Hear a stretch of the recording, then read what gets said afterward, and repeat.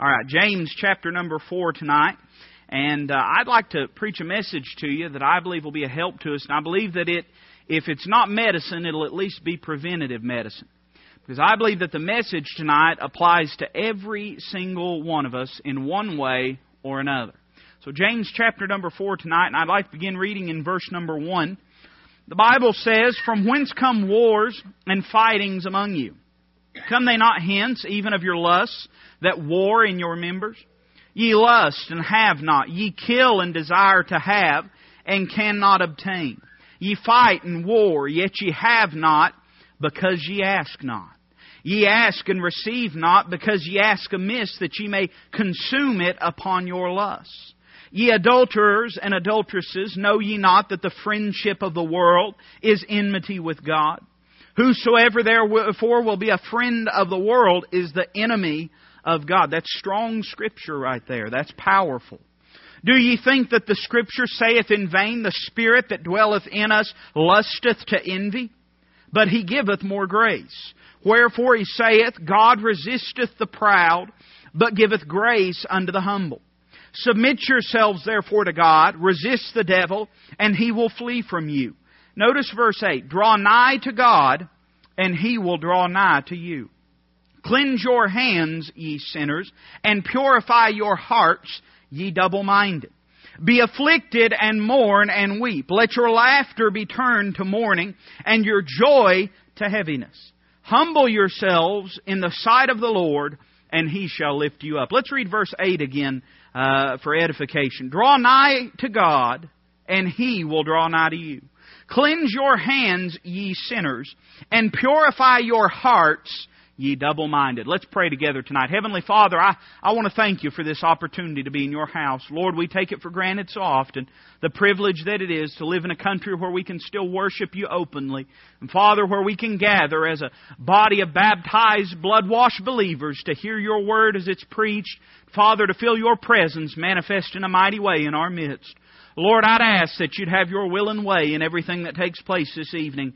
Lord, we've all come here needing something from You. Whether we understand or comprehend that or not, we still have come tonight in need of Your presence. So we ask that You'd meet with us here tonight and speak to our hearts according to Your will and out of Your Word. Father, we love You. We ask all this in Christ's name.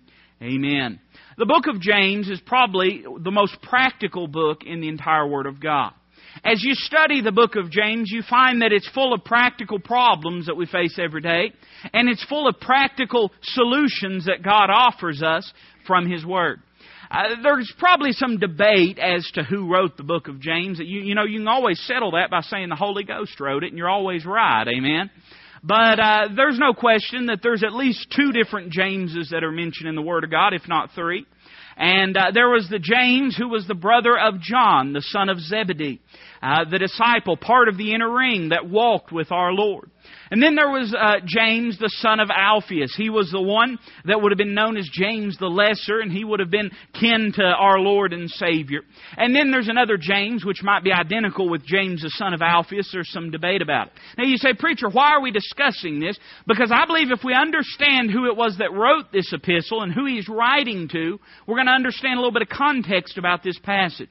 I don't think there's any question as we read James chapter number 4 that it's some of the most hard-lined, razor-sharp Scripture in all of the Word of God. Now, I'm not saying that it's any more or less inspired than anything else or that any other passage is any more or less inspired, but I'm merely saying that God is taking out the shears in James chapter number 4.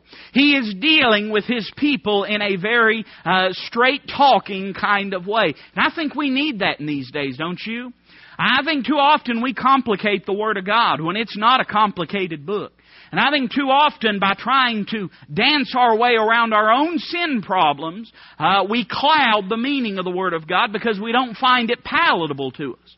James is not writing to a lost and dying world when he says in verse number 4, "Ye adulterers and adulteresses." Now, the reason he's calling them adulterers and adulteresses is they're part of the bride of Christ. And yet they're stepping out on their husband, the Lord Jesus Christ, and walking with the world. He's not talking to lost folks when he uses this language. He's talking to the brethren when he uses this language. Now, that's hard for me. I don't know if it's hard for you, but to know that he could be talking about Toby Weber, and probably is a lot of times, that's that's a hard truth to swallow.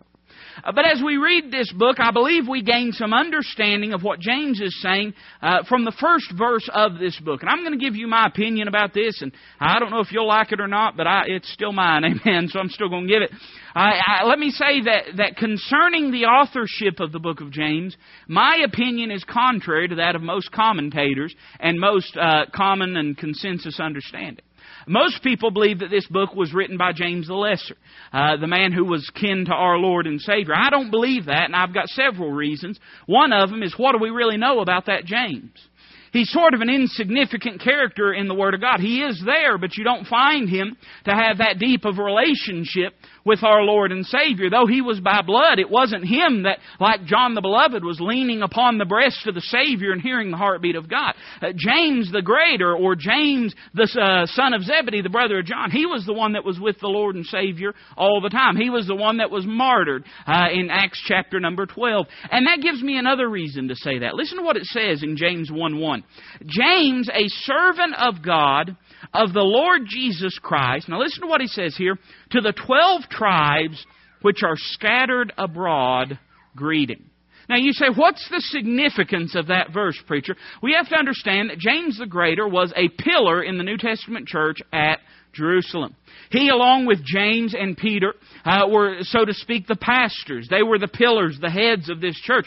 They were the men that would have been pastoring these people and leading these people and guiding these people. Now you say, okay, preacher, now what does that lead me to believe? Well, when you go to Acts chapter number 8, you find out that under the persecution of Saul of Tarsus and through the martyrdom of Stephen, that the early church was scattered and they went abroad everywhere preaching.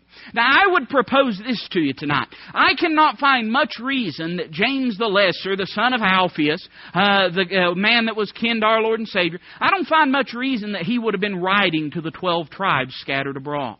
But now when I consider James the Greater, the man that was an apostle and a pillar of the New Testament church at Jerusalem, coming to the end of his life, waiting to be martyred, I can see why he would have written to these people. He would have had a deep personal connection with these believers that have been scattered abroad. And much the same way that the Apostle Paul has a deep relationship with those churches that he had had a hand in planting and in nourishing. I believe that this is the James that we're speaking of. I believe when we read the book of James, we're seeing the heart of a pastor. I believe we're seeing the heart of a man that has been severed from the people that he loves and that he's been guiding and that he's been leading. And I believe he's writing to them because he hears some things about their spiritual condition. Now, when we keep this in mind, it gives a little context to these first few verses in chapter 4. You can imagine, if you will, as James is there at Jerusalem and the church has been scattered. Maybe he's already been in prison. We do not know, and we're not going to try to suppose these things. But you can imagine that James probably got word of some of these believers that had scattered. I can say as a pastor, one of the hardest things about pastoring is watching people go. Now, sometimes that happens. Sometimes it's in the will of God. Sometimes it's not. But whether it's in the will of God, whether it's not, whether they leave in a good way, whether they leave in a bad way, it still breaks a pastor's heart to see people go. You still worry, you still get concerned, and you still think often. I can say this, from the people that even left before I ever came here to pastor, people that I never pastored that left before I was ever here, I still think about them. They still cross my mind. I still pray for them. I still worry about them. You might say, well, now, preacher, they weren't even any part of your flock. Well, maybe not, but they're people that you have cared about. And some of them I've grown to know. And you have concern for them. And certainly people that have been with us that I have pastored, when they go, you worry about them. Your heart goes with them in a sense. And James is hearing these reports and hearing these things. And I believe that's why he says in verse number 1, from whence come wars and fightings among you. He's hearing these reports about these believers. He's hearing about the problems they're encountering. And in a compassionate and yet in a very concise way, James says, and this is just old hillbilly language, what has got into you people? What is it that is causing you to feud and to fight in the way that you are? I believe it's summed up for us in verse number 8. I want to preach to you with this thought tonight. Listen to what it says. Draw nigh to God, and He will draw nigh to you. Could I propose a thought to you tonight? I believe that every single one of us are in one of two places in our Christian walk. We are either drawing or we are drifting. The fact is, the Christian life has no position of neutrality. And Christ made this clear in John chapter 15. He said you're either abiding or you're not abiding. If you're abiding, you're growing. If you're not abiding, you're dying. And I think we can see this principle played out in nature every day. I mean, living organisms have only one of two functions. They're either growing or they're dying, one of the two. They don't stay the same. The only thing that'll stay the same is something that's already dead. Amen? I mean, if you have an old tree that has been petrified, it might stay the same, but that's because there's no life in it. For everything that's living, we're either growing or we're dying. We're either drawing closer to God or we're drifting away. And I believe the picture we have in James chapter number 4 is a group of believers that unknowingly have drifted away from God. Now, that's a sobering thought tonight. That's a sobering thought to me, not only as a pastor, but as a Christian, to know that in my walk, I'm in one of these two categories. I think sometimes we fancy that we hit plateaus, you know. And I think sometimes when you look at your spiritual walk, it's easy to believe that that's the case. But the fact is, there's no plateaus. You're either growing closer to God or you're drifting further away from Him. You're either growing to love Him more or you're growing to love Him less. And I don't say that to condemn you tonight. I say that tonight because I believe it's the truth. All of us, we're either getting closer to Him or further away from Him. I want us to look at a few things tonight, and I'm probably not going to do any backflips. At least I don't intend on. I'm kind of worn out, amen. But I want to say that the first thing we see is their condition described. Now, it's interesting that James asks it in this way. James asks it in such a way that would lead you to believe that the church members that he's speaking to, or these scattered believers, are unaware of what their problem is. He asks it in a question form. From whence come wars and fightings among you? As we're kind of beginning on this journey of parenting, we're finding, and of course he's too little really to comprehend now, but I look for the day, you ever remember asking your kids dumb questions just so they would have to give you an answer? Do you ever remember that? And I'm sure when you was raising your kids, or maybe you're raising them now, that you would ask them things like, why was it you did that? Well, you knew why they did it, but you wanted an answer. Or you would say, well, how did that happen? You go in, the whole kitchen's on fire. What happened in here? Why did this happen? What's going on? What you're doing is you're trying to draw them to a place of conclusion. You're trying to get them to recognize that there's a problem. This is what James is doing here. He's saying, here is your problem. There's feuding, there's fighting, there's dissatisfaction, there's contention. Where is this coming from? What is causing this problem? Could I say to you that it's not enough to recognize we got a problem. We got to see what the problem is.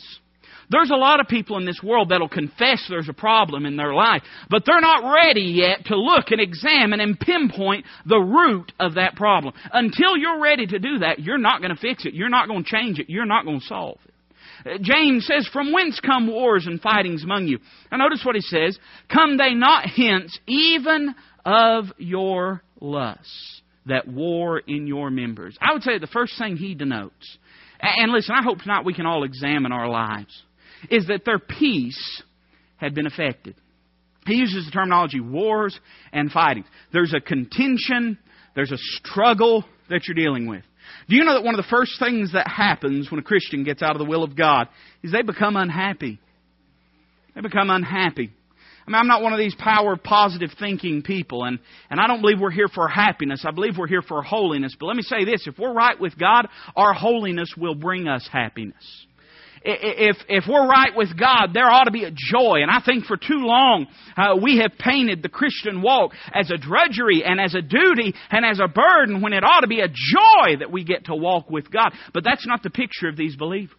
James says, all I'm hearing is about feuding and fighting, that you have no peace in your life whatsoever. I've seen it time and time again as a pastor. You can almost see it outwardly. And I hope you understand what I mean when I say that. I'm not saying it's my job to go around and micromanage people's spiritual walks. But I'll say this, I've seen some people, when they've got out of the will of God, it was almost like you could see it on their face. Their peace was just gone. Miserable, sour, unhappy, on edge. All the time, their peace was just robbed from them. They had no solace in anything. He addresses this issue. Notice verse number 2, and this is similar, but there's a difference. He says, ye lust and have not. Ye kill and desire to have and cannot obtain. Ye fight and war, yet ye have not, because ye ask not. Notice these words again that he uses. Ye lust. That's a word of desire. He says, and desire to have. Not only did they lose their peace, but they lost their pacification. There was no solace, but there was no satisfaction. Can I say that for the Christian out of the will of God, there is nothing that will satisfy you.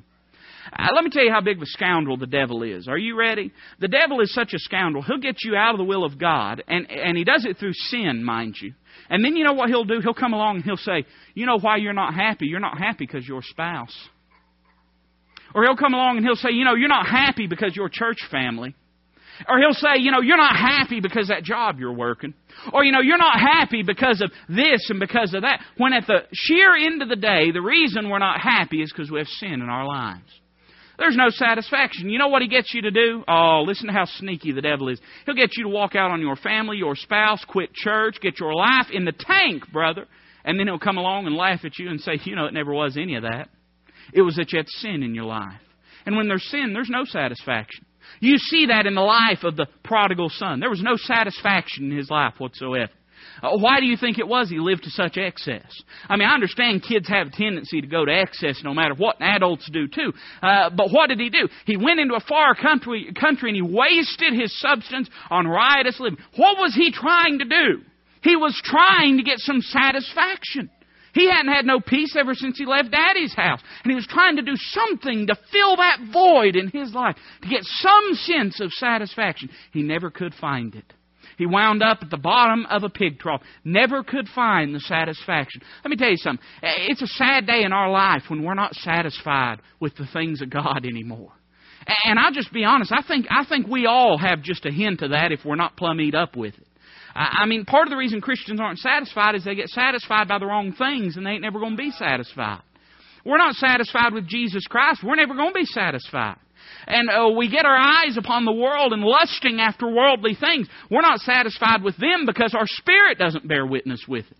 But we're not satisfied with Jesus Christ because we've done got our appetites in the midst of carnality and we want the things of the world. And there's no middle ground and we've lost our satisfaction. He says, you want these things, you desire these things. Look what he says at the end of verse 2. He says, ye have not because ye ask not. Ye ask and receive not because ye ask amiss that ye may consume it upon your lust. Can I say that the first thing we see is that their peace had suffered. And the next thing we see is their pacification had suffered. They weren't happy anymore. They didn't have no peace and they didn't have no satisfaction. But let me say also, we see that their prayer life suffered. Let me tell you something, and I'm as guilty of it as anybody in this room, probably more so. Something's wrong when our prayer life starts to suffer. Our prayer life suffering is not just the source, it's a symptom. It's not just the source. Now, it's the source of a lot of heartache. But the reason we pray is because there's something, the reason we don't pray is because there's something already wrong. We don't pray because we don't believe sometimes. Can I be honest enough to tell you, though the Lord has never doubted my salvation, I have sometimes. And though the Lord has never doubted His goodness towards me, I've doubted His goodness towards me sometimes. And though the Lord has never doubted His faithfulness, there's been times that I have doubted His faithfulness. There's no question that we have moments of doubt. And do you know that when we cease to believe and trust God, that's going to put the brakes on our prayer life? You know why they quit praying? They quit praying because they were asking for the wrong things and not getting them, and they weren't asking for the right things, so they weren't getting anything from God. And so they ceased praying. They just put a halt on their entire prayer life. And do you know what the sad thing is? Listen carefully tonight, church. They didn't even realize they had gotten that bad a shape. They didn't even know it was that bad. James had to come along and describe their condition to them. James had to come along and say, do you see the mess that you're in? You're not happy, you're not pacified, you're not praying. Something is disrupting your walk with the Lord. What was it that was causing it? I'd say we see their condition described, but then we see their carnality described. Look what it says in verse number 4. He begins to dissect their situation. He says, ye adulterers and adulteresses, know ye not that the friendship of the world is enmity with God? Now, this is interesting to me. This is interesting because it is not saying that loyalty to the world means being an enemy of God. He's saying friendship with the world means being the enemy of God. Now, you say, why does that distinction matter, preacher? Because there's a lot of people that would feel like, well, no, I'm not loyal to the world above God. But there's a lot of us that would have to admit that we're too friendly with the world.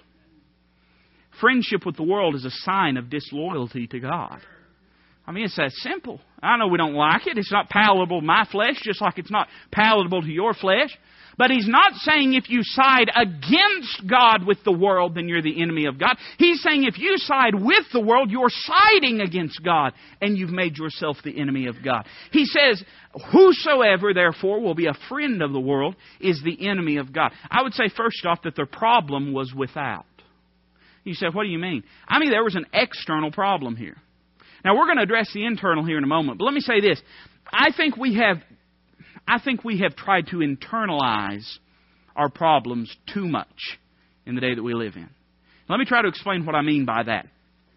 Because of the way that pop psychology, and we live in a pop psychology world, you can turn on the television any time of the day and you'll find somebody fixing somebody else's problems.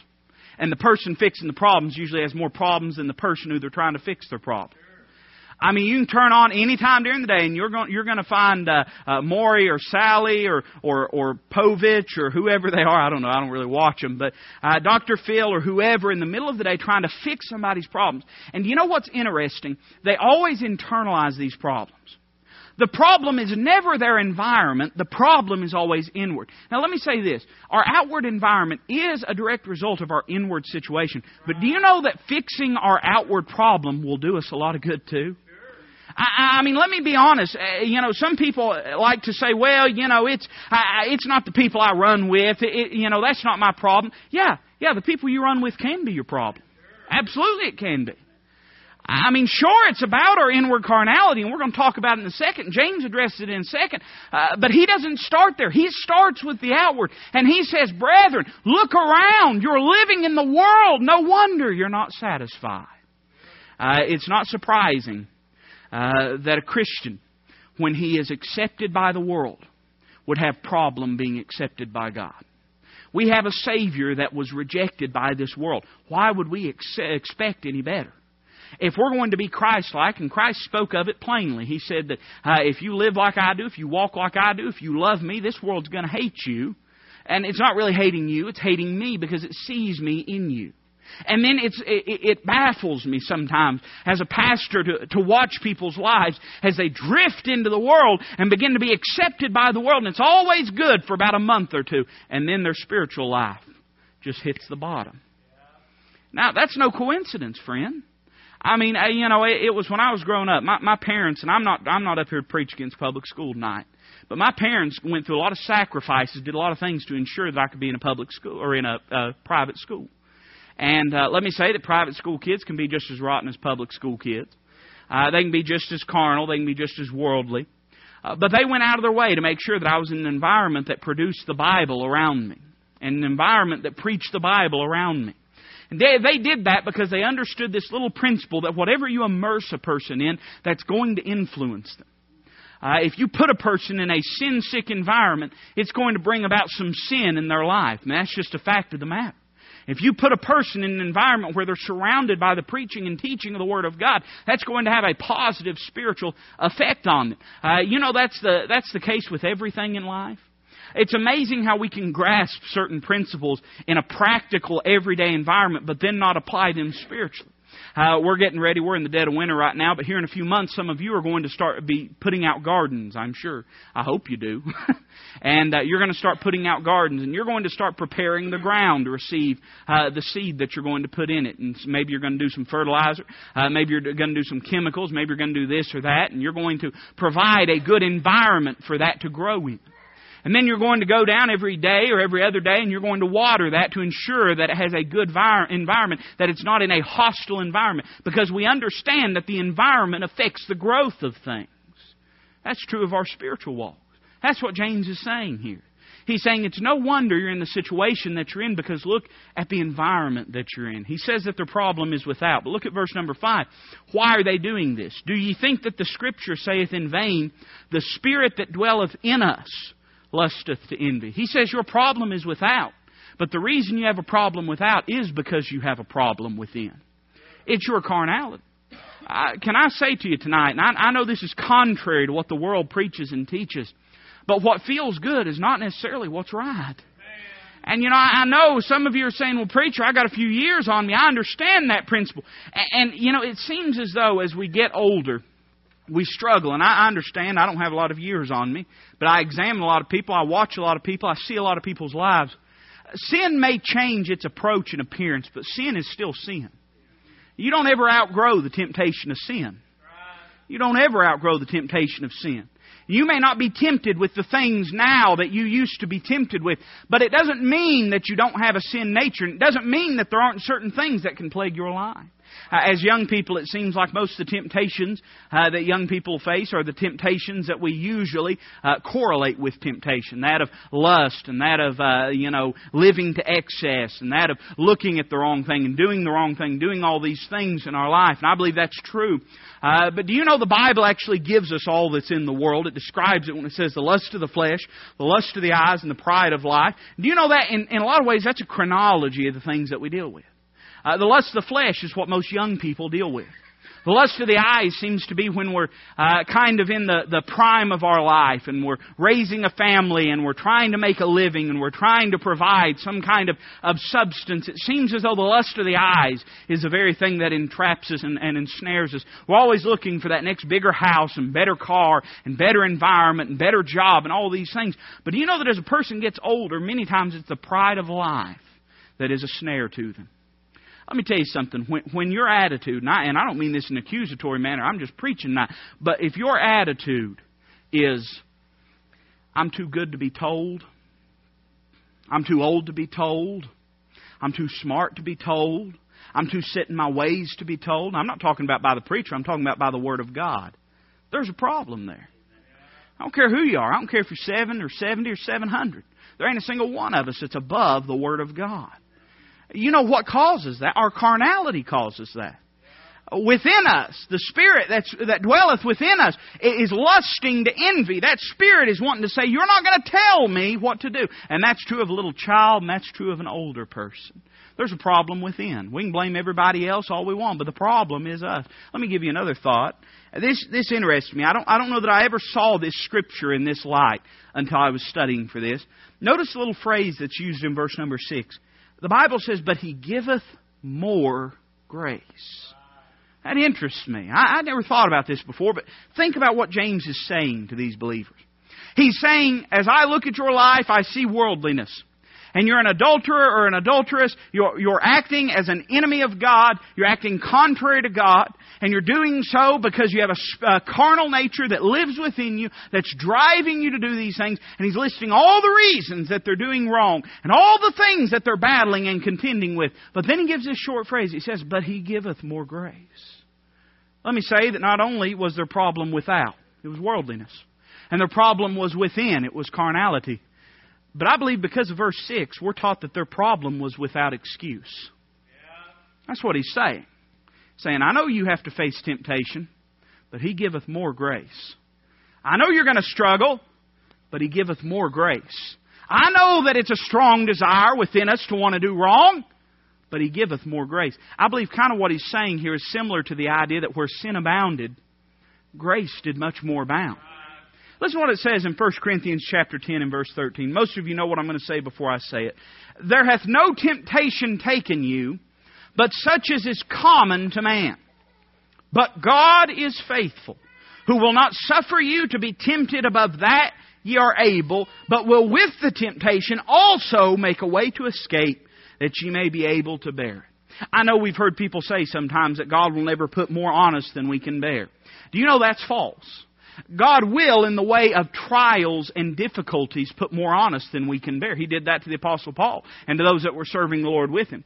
But do you know in the manner of temptation, as in the solicitation to do wrong and to do evil, do you know that God will never allow us to be tempted in such a way that our only option is to sin? Never. That's what James is saying. He's saying, I know that you struggle with these things. I know you've been drifting. I know it's a battle.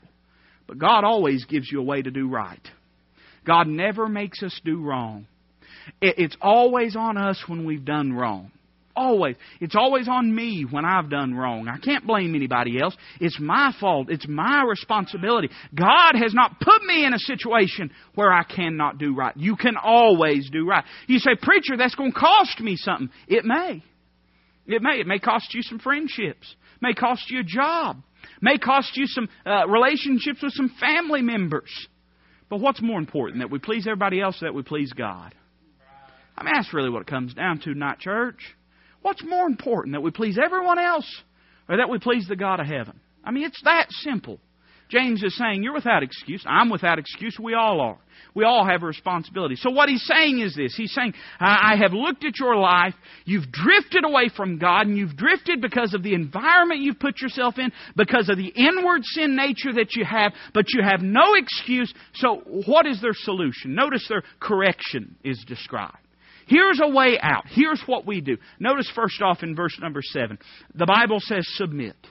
Boy, underscore that. If you underscore in your Bible, underscore that word submit. Submit yourselves, therefore, to God. Resist the devil, and he will flee from you. Let me say that if we want to get closer to God, we have to submit ourselves to God. I don't know how aware we are of this, but there is an eternal battle taking place within us. And our flesh will always want to do the wrong thing. And our spirit will always want to do the right thing. And we always have a choice whether we're going to submit to God or not.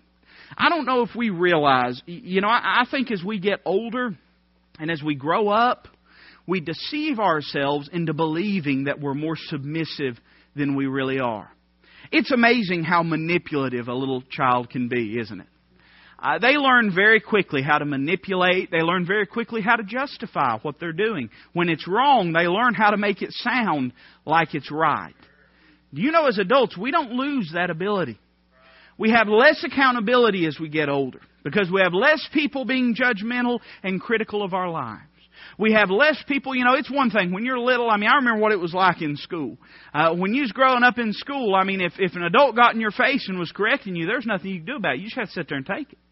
You get to a certain age, you can walk away, right? There's not a lot of authorities that we have in life as we get older. The police and our boss at work and the federal government. Amen? That's about it. We can pretty well remove ourselves from an environment that is critical of us. And a lot of times that's exactly what we do. And we surround ourselves with an environment that is very, very pleasing to ourselves. And once we do that, it's easy to forget how rebellious we really are. Let me tell you something. If you don't think an adult's rebellious, and I know I've said this 1,000 times, but you just crane your neck out the window next time you see somebody pulled over. Look at the look on their face and tell me that adults still don't have a rebellious streak. We all do. None of us like authority. Adam didn't either. None of us like authority. We all buck against it. And it begins with submitting ourselves to God. We got to come to a place where we realize that God is God and we're not. We've got to come to a place where we realize that God's right and we're wrong. And if we're going to be right, we're going to have to agree with God. That's the only way. We have to have our will broken before we can be right with God. Understand something. God is sovereign. God is going in a direction. We're either going to have to relinquish our will and go the way He's going, or we're going to go separate ways. One of the two. So we're either drawing closer or drifting further. God is not going to change. He's not going to change. I am the Lord God of Israel. I change not. He's not going to change. If we're not as close to God as we need to be, it's not because He's changed. It's because we have. We've got to submit our will and our desire and our aspirations to God. We have to say, Lord, I'm here for You. I'm here for You. It began with submitting. It's interesting that it says, submit yourselves therefore to God. Resist the devil and he will flee from you. Isn't it interesting that once you've submitted to God, the devil has no more use for you? It could be that the devil's main tool to ensnaring us is our own will. Don't you think so? Once you've submitted to God, you'll begin to resist the devil. And once you've done that, he'll flee from you. He knows that if you're submitted to God, His resources and His tools that He can use to ensnare you have been greatly limited. Submission is the first thing. Look what it says in verse 8. Draw nigh to God, He will draw nigh to you. This interests me. Cleanse your hands, ye sinners. Purify your hearts, ye double-minded. Now, don't try to be too dispensational here and say that James is now talking about lost people. James isn't talking about lost people when he says this. He's writing the same letter to the same people that he's been writing for 3 chapters already. He hasn't all of a sudden switched gears and now he's talking to a lost and dying world. No, he is talking to believers, and he uses the word sinners. You remember I said that James is a practical book because these people practically were living like sinners. That was what their life was indicative of. Notice he uses the terminology double-minded. Double-minded there at the end of the verse. He had used this terminology earlier in chapter number 1 when he spoke about the request for wisdom in our faith. Double-mindedness. Let me tell you something. A lost person is not double-minded. A lost person is single-minded. They are singularly on their way to hell and have no use for God and no use for the things of the Word of God. It's a believer that gets to be double-minded, because not only do we have the spiritual man within us, but we still have our natural man. So essentially what he's saying here, let me break this down as simple as I can. First thing he speaks of is submission. Second thing is sanctification.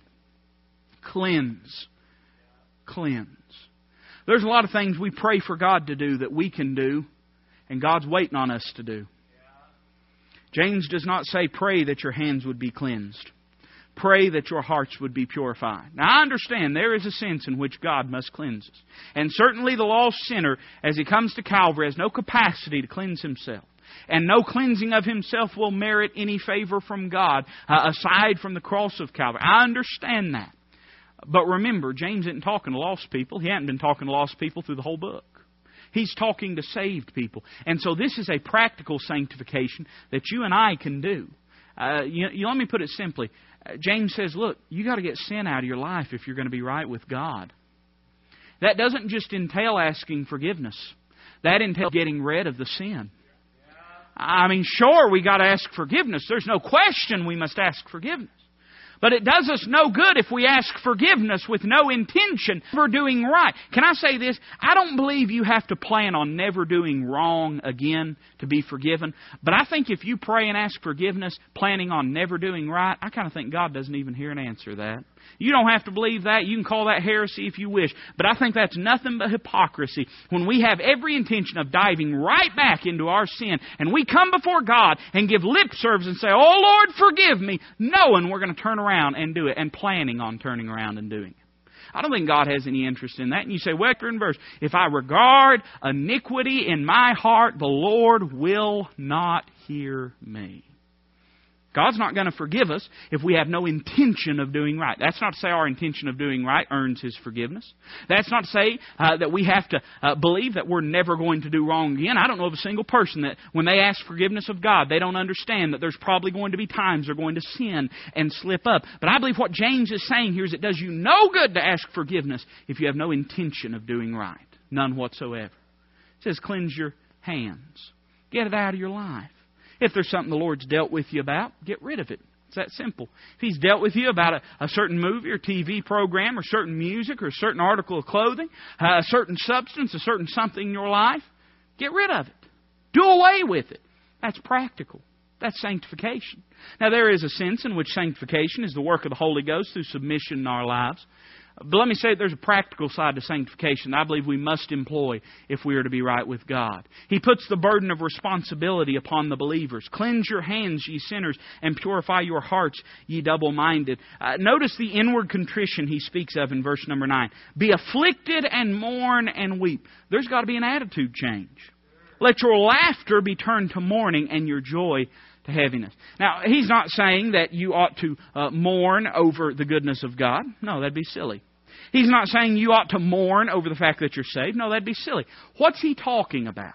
He's talking about the sin that's in their life. And he says you ought to be grieved about your sin. A wise man once said that we will never be broken from our sin till we're broken over our sin. It's got to get to the place where it ain't no laughing matter anymore. Do you know that laughter is one of the devil's chief means of desensitizing us to sin? Isn't it interesting that the most ungodly, straight-out-of-hell TV you can watch is sitcoms? Comedy programs? Have you ever noticed that comedy programs will deal with a sin before a drama program ever will. Some of you remember a time when homosexuality wasn't allowed on TV. Wasn't seen. Just wasn't there.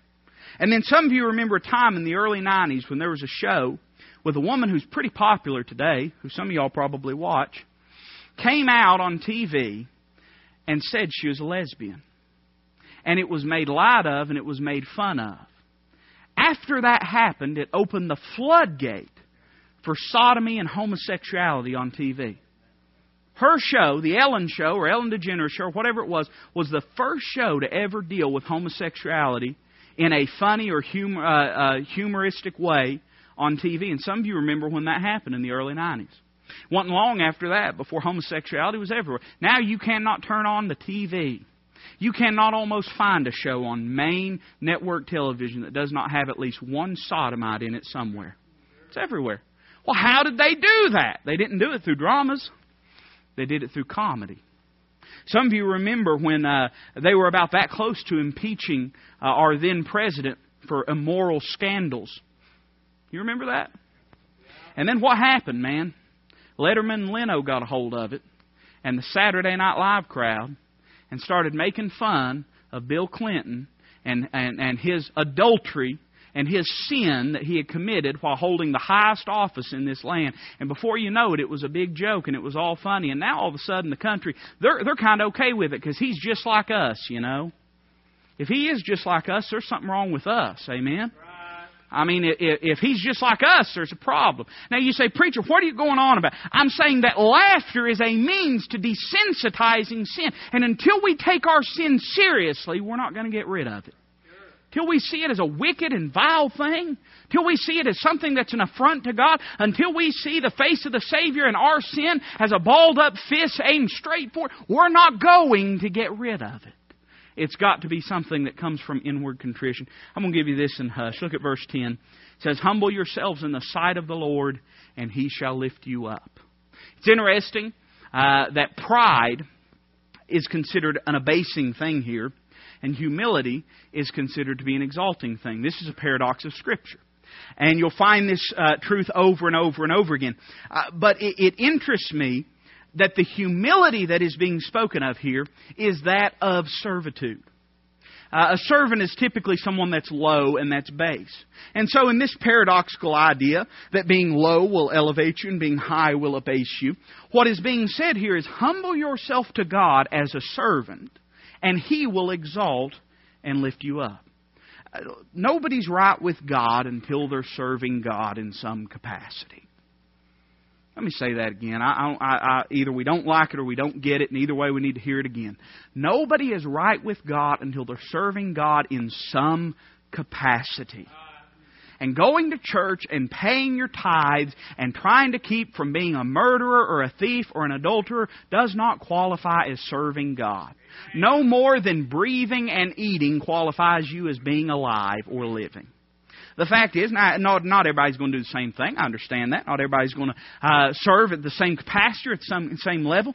But let me say that we all ought to be seeking an opportunity to do something for God. You'll find that every time someone was born again in the Word of God, they never had to be begged or bribed to serve the Lord. They always wanted to pick up and follow and go and do everything that the Lord wanted them to do. When we're right with God, we're going to want to serve Him. Doesn't mean we'll be able to do everything. God doesn't expect us to do everything. But we can all do something for Him. Every single one of us. Here's my question tonight. Are you drifting or drawing? Look at your life and ask yourself, am I closer to God than I was 6 months ago, 1 month ago, a year ago, 10 years, whenever it may be? Whatever point God fixates in your mind. And if you're like me, God has already fixated a point in your mind, one way or the other. God has already put a point in your mind, either a higher spot or a lower spot. Either where you were that He's taken you from, or where you were that you have drifted from. And where are you at in relation to that? If God's spoken to your heart, I can ask nothing more of you than for you to respond to God. Be obedient to Him tonight. I hope that you will.